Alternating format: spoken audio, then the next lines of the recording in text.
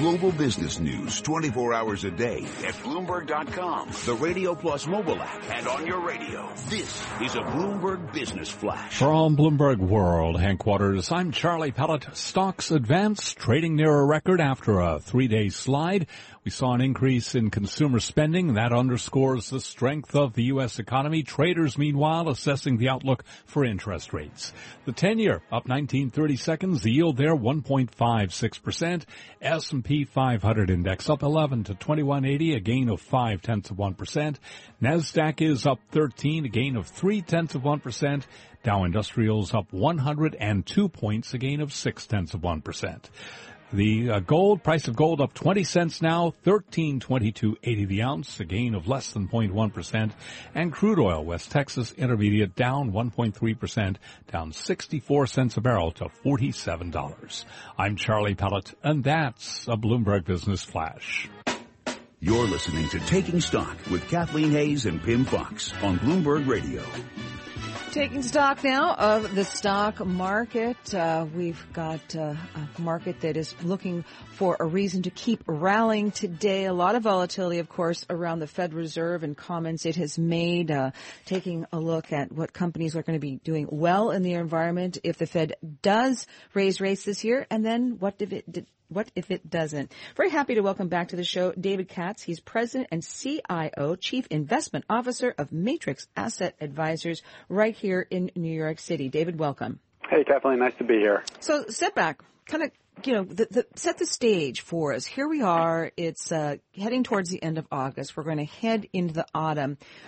How have these past 8 months of the year kind of set up the stock market for what's going to happen as we head into, we're almost going to be in 2017? Well, the market has been a roller coaster this year. You had a historically bad start to the market. The first 6 weeks were the worst 6 weeks in 70 years. Then you had a great rally. Then post-Brexit, you had a sharp sell-off followed by a sharp rebound. So lots of volatility, but quietly the market is up in the high single digits already. In fact, if we just look at the past couple of months, it certainly hasn't been too bad.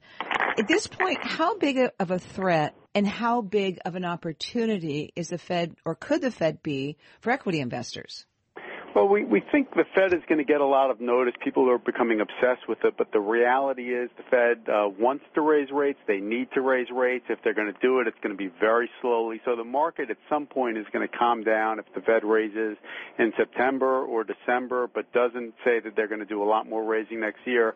The equity market should be able to digest it. On a daily basis or the first week, they might sell off, but we do believe they're going to settle down. We'd say you probably have a little bit bigger risk in the next few months in terms of the election rather than the Fed. In what way? Well, right now the market is not focused a heck of a lot on the election. We think that the odds makers are putting a Clinton victory as the more likely outcome. We think if that were to happen, the market would assume it's following a lot of the President Obama policies with a slightly better economy bias. So that would be a modest positive for the market. We think if Trump were to win the presidency, which is not being factored in, there's a lot more concern and uncertainty. If you look at the Trump policies in terms of taxes, that's actually fairly reasonable and a positive. In terms of lowering restrictions and laws for companies, also modestly positive for business, but the big wild card is something we're very fearful of and that the economy should be very fearful of is his comments about trade and starting a trade war with China or Mexico. And in that case, some of the better economic forecasters say Trump's policies would put us into a recession, and clearly that would be real bad for the stock market. Yeah, it doesn't get too much worse than a recession. So that's obviously a threat. Now, you're reasonably constructive, it seems, on stocks, David. You say you'd use any weakness to add to stocks, but you wouldn't change the rally, and it's not the time to aggressively add new money to the market. Why? Well, so what happens is people always feel better after the market goes up. So you've just had about a 10% rally in the last 6 or 8 weeks, and all of a sudden people are feeling more comfortable. You don't want to buy high. What you want to do is say, okay, I have a long-term time horizon. I like stocks over the next 18 months, and rather than buying after they've run up, wait for the next sell-off. Something's going to happen, whether it's out of Europe or China or people fearful about Trump doing better in the polls. And when you have that 3 or 5% correction, buy companies you like, but at prices that you like. And you know, that was our thinking all year. So we've been buying on the dips and then not chasing the rally. Okay. You say value investing is coming back. It's been lagging growth for nearly a decade, but you say this could be beginning of a new multi-year trend. Why and why? Well, thank goodness. We're value guys, so it's not been fun for the last few years. Yes. But generally the market trades between value and growth in long 7 to 10 year cycles. Growth has vastly outperformed value, as you said, in the last 7, 8 years. This year, value is doing better than growth. And right now, we think value represents much better opportunity than growth and better opportunity than it normally has. So as you have the growthier stocks slowing down and the market coming back to more economically sensitive and or energy and or financials, we think value is due for a pretty good period in the sun. Okay, so value's back, a good period in the sun. You are thinking that the dividend-oriented investing trend has more upside, but you have to be more discerning. So tell us what you like in that trade and why. So right now you can get 0 in the banks and you can get 1.5% on a 10-year treasury. So people are seeking yield. A lot of the market is paying good dividends, but we'd be wary of things like utilities that are selling at 20-plus times earnings. The flip side is you can get companies, energy companies, financials, healthcare, industrials that are paying 3.5% to 4% yields that are growing over time at reasonable PE valuations. So we think that's a great place to put money. We think you get lower volatility and you still have some pretty good upside. Okie dokie. In terms of some of the companies that you're most fond of right now, let's just run through it again in the dividend arena in terms of industries. Who do you like the best?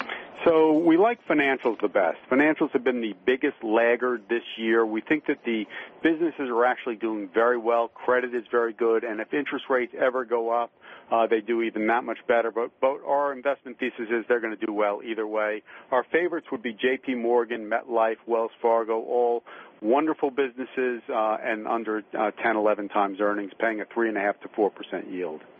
Okay. You also have a couple of consumer discretionary stocks you like. So consumer discretionary has been pretty volatile this year. The retailers have gotten beaten up, and by and large, we are a little bit wary about a lot of retailers because of the effects from Amazon. But one that we do like is Target. We think that the company is very well run. They recently lowered guidance, or the upper end of guidance for the balance of the year. The stock sold off.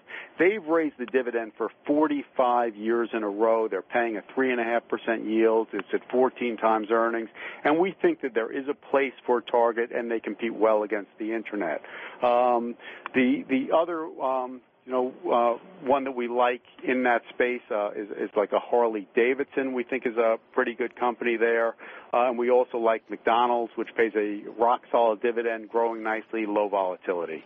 Okay, let's run quickly through a couple more. Cisco and Qualcomm in the tech space.